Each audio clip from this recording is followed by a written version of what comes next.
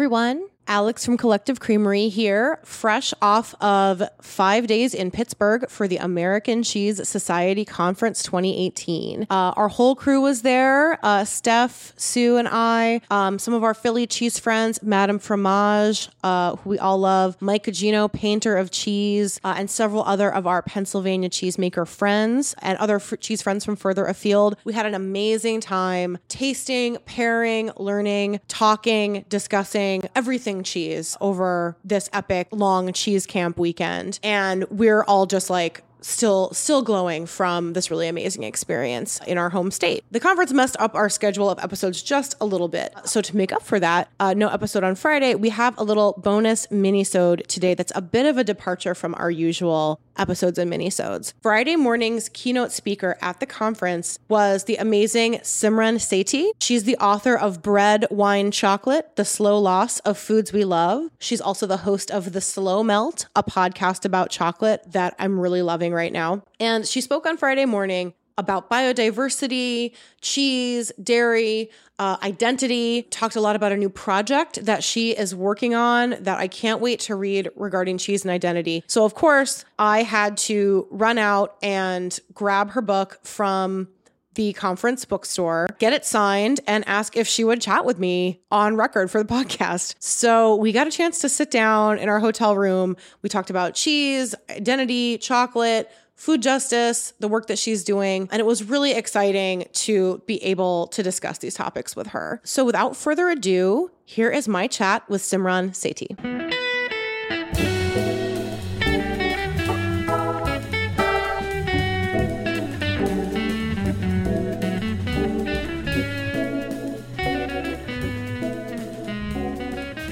We are here at the American Cheese Society Conference in Pittsburgh. It's been a really amazing weekend, and one of our favorite parts was getting to hear Simran Sethi speak the Friday morning keynote with her putting the lens of biodiversity that she's put on some of the world's most delicious foods through cheese with her new project. So Simran, thank you so much for being able to speak with me today. Thanks for having me here in lovely Pittsburgh.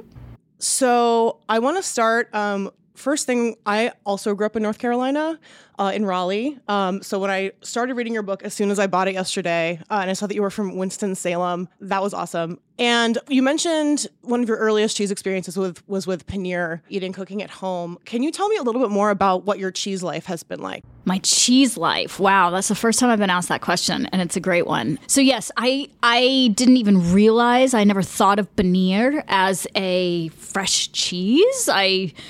Whenever it was described in American, lexicon, it was always like a tofu-like substance, right? So that was a real revelation for me. But when I, growing up, when I thought of cheese, it was sort of this almost indulgence food for us in the sense of my mom cooked every night, and we would have kind of a mix of predominantly Indian food, but sometimes Southern staples and sometimes just general American food. But macaroni and cheese, out of a box was, to my sister and me, the holy grail, because we wouldn't usually get that stuff, So as much as I did not like or appreciate Kraft singles, I always really loved Kraft macaroni and cheese. So that actually has remained one of my comfort foods, not the Kraft version, but the Annie's organic mac and cheese out of the box.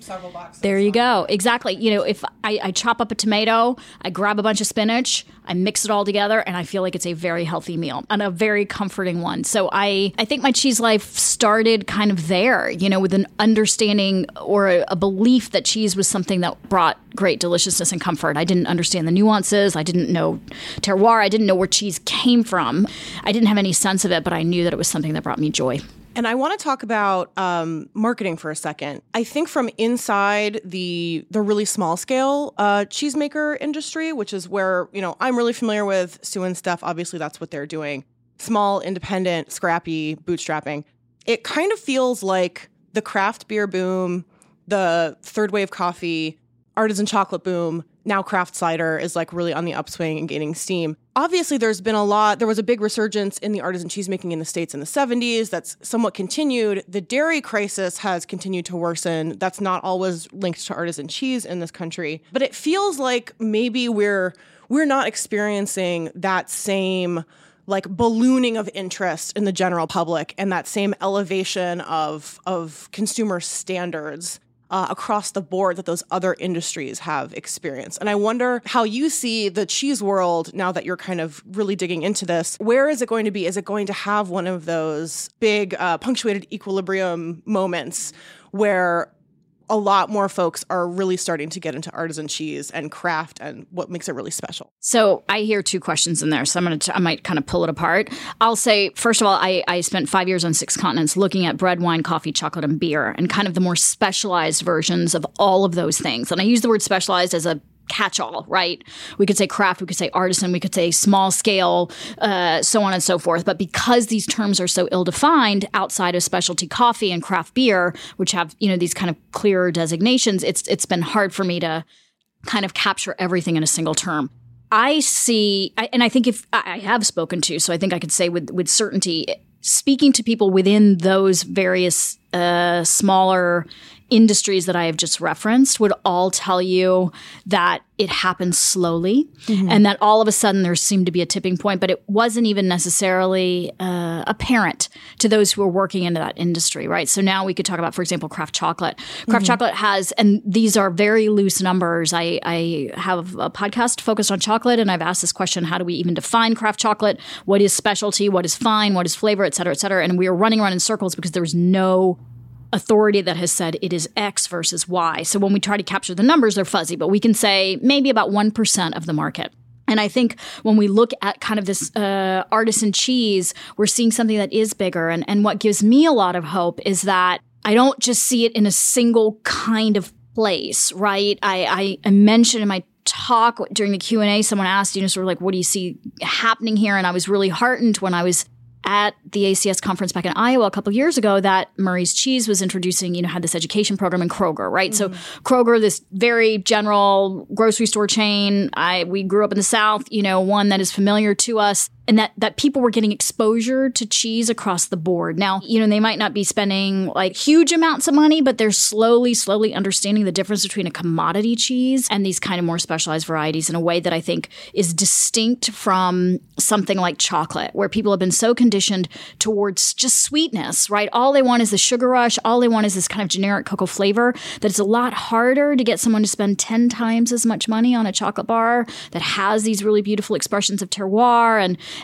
these like wide diversity of flavors, because all they want is the sugar, right? And I think even and please push back if you disagree, but even in commodity cheese, there's just a little, there's a little bit of a broader spectrum there. And I'm not going to go so far as to say like it's a tremendous amount of flavor in a craft single, but that there is some nuance and I think some expectation of a maybe just slightly broader range of flavors. So I see something akin to maybe craft beer that could happen with kind of specialty cheese, artisan cheese, which is slowly we're going to see, this interest deepen. I mean, not slowly, it's actually happening, I think, quite quickly now. But that then there will be this kind of dramatic tipping point that maybe we saw even shifting from, that focus on commodity in the 70s and early 80s to specialty, that it happens again, but this time it happens more on the consumer side than the production side. It's interesting because when we think about those sectors, we're like, oh, well, it's booze. People love booze. It's caffeine. People need caffeine. It's sugar. People love sugar. Of course, they also love fat and umami flavors that you get in cheese. Exactly. But pulling people away from just wanting the sugar, I guess, is the challenge of craft chocolate.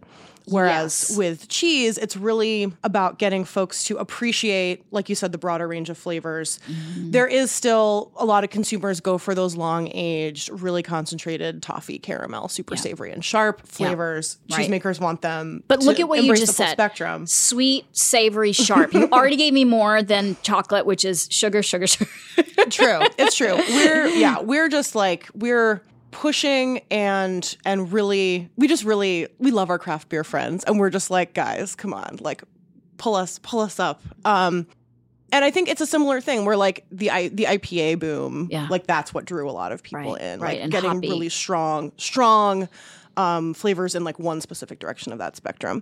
Yeah. Another marketing question that came up in an open networking session on Thursday, where we were all talking about how we communicate to eaters about our products and how we message, whether it's at the cheese counter, whether it's folks training cheesemongers, whether it's at a farmer's market. One person brought up a question that I really wish we could have had a lot of time to unpack. It was, this person mentioned, people think cheese makes them fat. Mm-hmm. And I want to know how the chocolate world and the craft chocolate world approaches that question when you have, delicious fat and sugar totally. In a chocolate bar. Yeah. Same, right? Same challenge, except what I think is crazy is that, first of all, low-fat everything I think is total bullshit. Exactly. And I think what is missing is that not enough people talk about kind of the role of fat as a carrier for flavor, right? So all those volatile aromas that we talk about, both cheese and chocolate are incredibly complex foods, right? The fat is stable at room temperature. It's an extraordinary thing. And when you put these substances in your mouth, everything starts to open up. I think if we're going to emphasize flavor as a reason people choose cheese, right? If you're going to indulge, then you may as well make it the best version of this experience that you can. If you are choosing a low-fat version, you are compromising your own experience, right? So it's almost pointless. It's like, well, then just go chew cardboard. Like, don't even bother with any cheese. Do you know what I mean? So it's like, I think that is a critical point to emphasize. This whole movement, there's these weird kind of movements to me in chocolate around talking about chocolate as a health food or low-fat chocolate, low-sugar chocolate. Yeah. I'm a big believer of dark because when you look at chocolate in the United States, you only need about 10% cocoa content to call it a chocolate. So the darker it is, the more cocoa you're actually getting, right? And that's what I want you to experience. But I think what we need to do in both of these foodstuffs, and I really do feel like there's greater synergy between cheese and chocolate than any of the other ones because they're both complex because they go through many processes to become the end product. The only difference is, and this is where we see, better comparisons between like cheese and wine, is they tend to be made closer together, right? So there's a decoupling when you look at chocolate or coffee. They're grown in one place. They become the end product in another place. And I think that there's something there to tease out. But in any case, I would emphasize, instead of going this whole low fat route, I would really emphasize this is an indulgence. This is something that is delicious. It is also provides all these great proteins, so on and so forth. But we're really doing this for flavor. And if we're going to do it for flavor, then the role of fat is critical in that. And so that's where I tend to go when I'm talking to people. I don't have any patience or interest in someone who wants to talk to me about the health merits and, unroasted chocolate, vegan, raw, these things, not vegan, but raw. These things, they compromise the flavor. You would never consume an unroasted coffee. So why would you do that with your chocolate? And so I really try to make these comparisons that people will understand and go from there, but never apologizing for the fat. The words nutrient dense appeal to a certain segment of cheese consumers. That's what a lot of the sort of closer to the farm or folks in more rural areas who are maybe doing more like, gardening, homesteady, wanting to do that kind of crunchy thing. Yep. Really emphasize when I'm talking to consumers at a farmer's market, I always say, like, this is the best, healthiest cheese you can be eating. Mm-hmm. If you're going to eat it, like, choose ours that's 100% grass-fed, that's maple certified organic milk, that's raw milk, et cetera. Do you ever start by asking them, what are you looking for in your cheese? I think my personal context for working with eaters and cheese is always in regional food systems. Mm-hmm. So I'm not if I'm behind, when I was behind a cheese counter, I would have Pennsylvania and New Jersey cheeses. So we had it was like a very deep knowledge of that community and those products, and products made along a spectrum of fresh to aged and a lot of different flavor types and cheese types. But it's not like, we have, our big database of cheeses and we're going to find the perfect date for you, Or just like if they're like, I really want something delicious to share with my girlfriend tonight versus like, I'm absolutely like, I'm training for a marathon or, that. Yeah. So you could kind of, I don't know, message in that direction. I right. suppose. When folks, they always ask me my favorite. Yeah. And I'm like, they're all good. I love all of my children equally.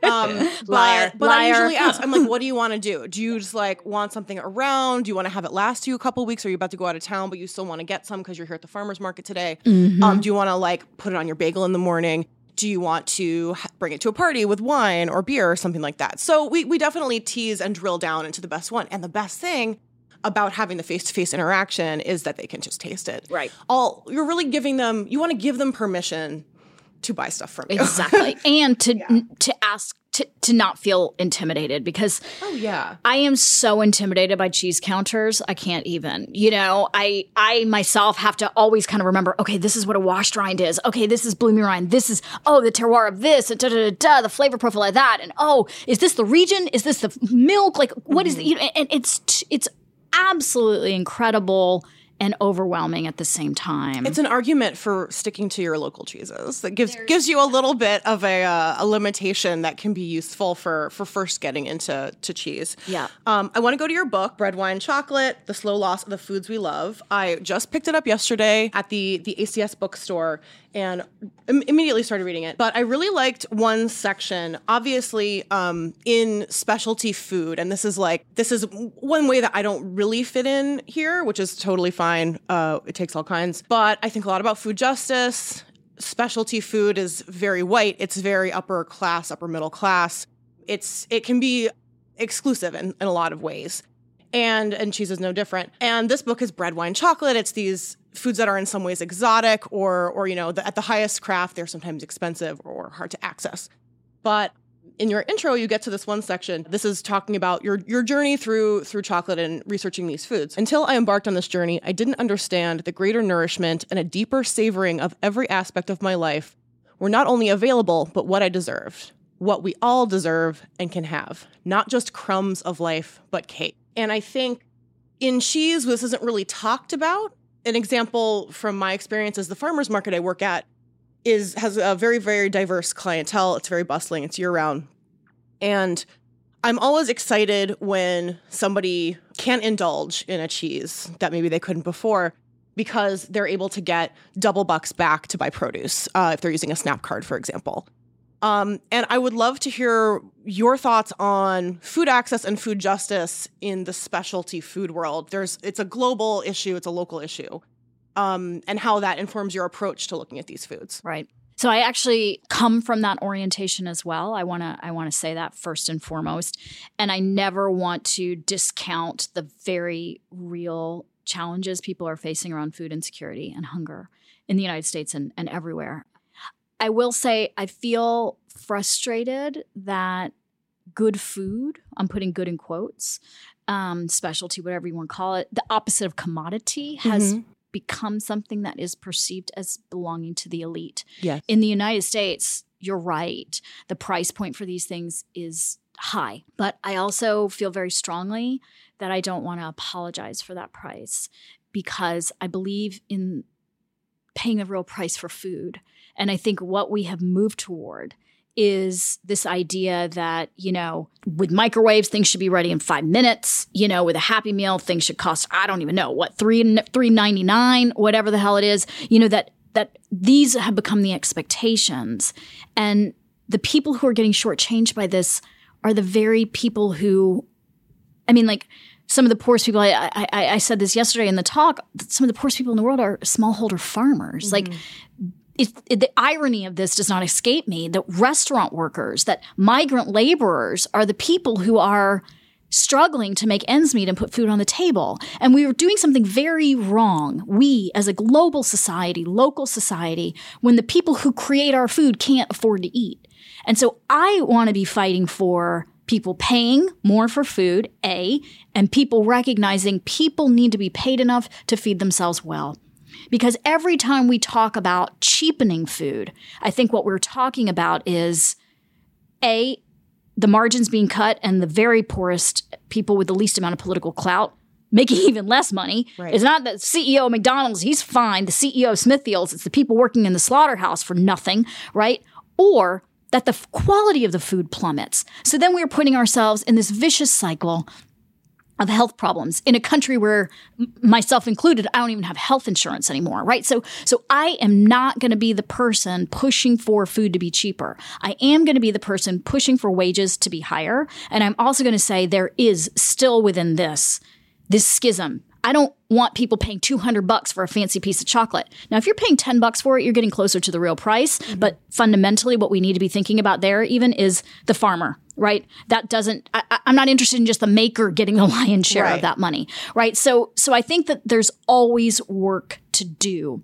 But when people first pick up my book, sometimes they're like, oh, you're suggesting everybody eat fancy food. I said, no, I'm suggesting you choose a craft beer over a Bud Light, which I think you might already be doing. I'm suggesting a pivot in the grocery store toward foods that aren't these 5 core foods we all seem to be eating globally: wheat, rice, corn, soybean, palm oil. Turn toward the olive oil. I'm saying pay attention. And if you read a little bit further, you'll hear me talk about going to McDonald's in India and loving my French fries. And what I am saying fundamentally is pay attention.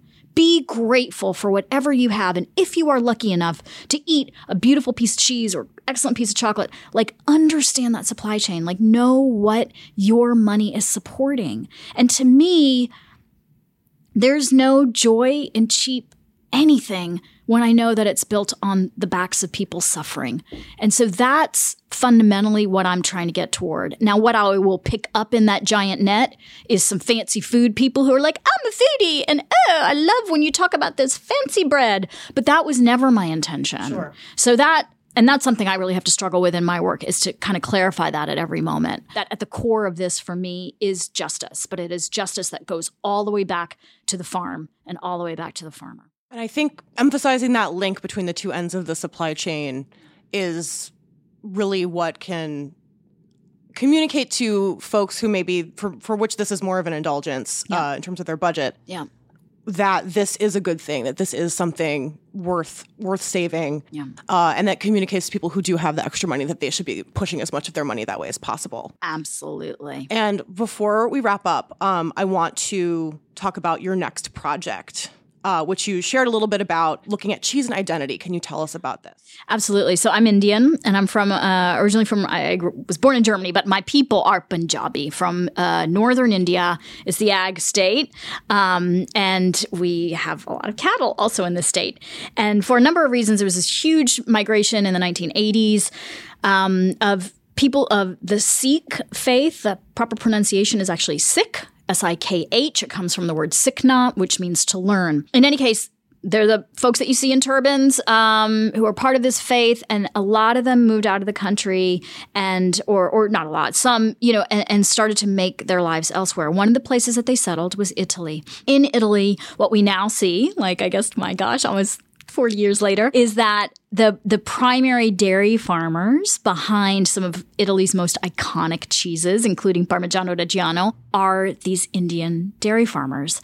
And to me, it's an extraordinary story, because I grew up in the United States and I've always been considered an other, right? Like, where are you really from? You're not black, you're not white. Literally back in the census, we used to check the other box. It was crazy. And now I kind of see what's happening in Italy. I've spent quite a bit of time there, understanding that identity is changing, because the people who are creating this iconic Italian cheese are Indian.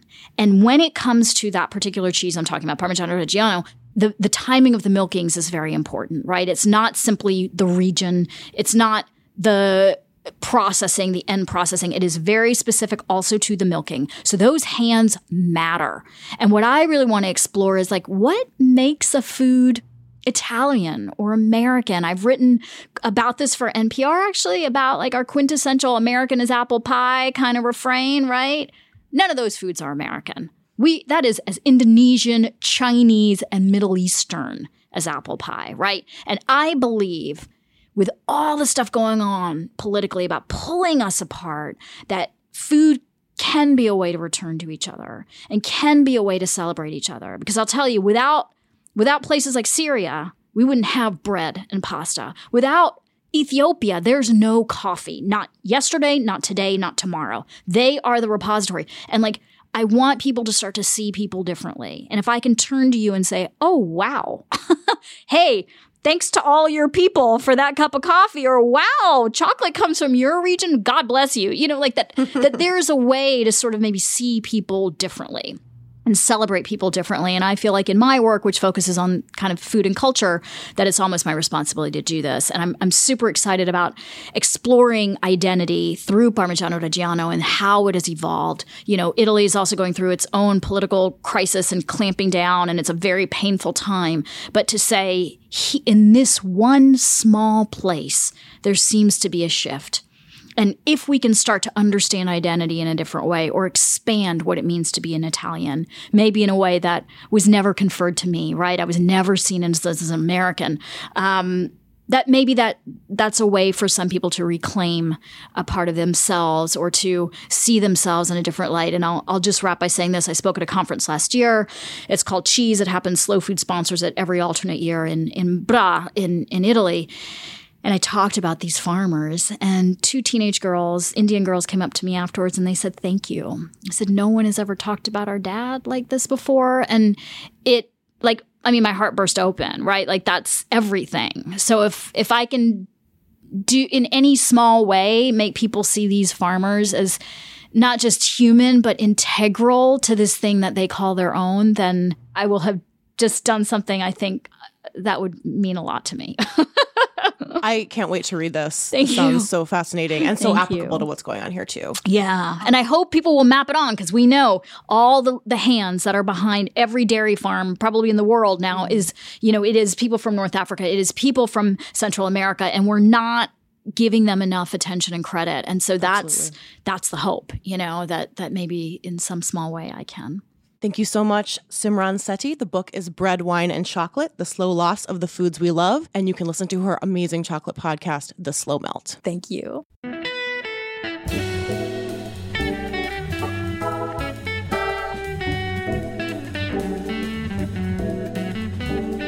Collective Creamery is Stephanie Angstadt, Sue Miller, and Alex Jones. Jordan Heil produced the podcast, and Mike Lorenz wrote our music. You can hear him on Thursday nights at the Tired Hands Brew Cafe in Ardmore, Pennsylvania.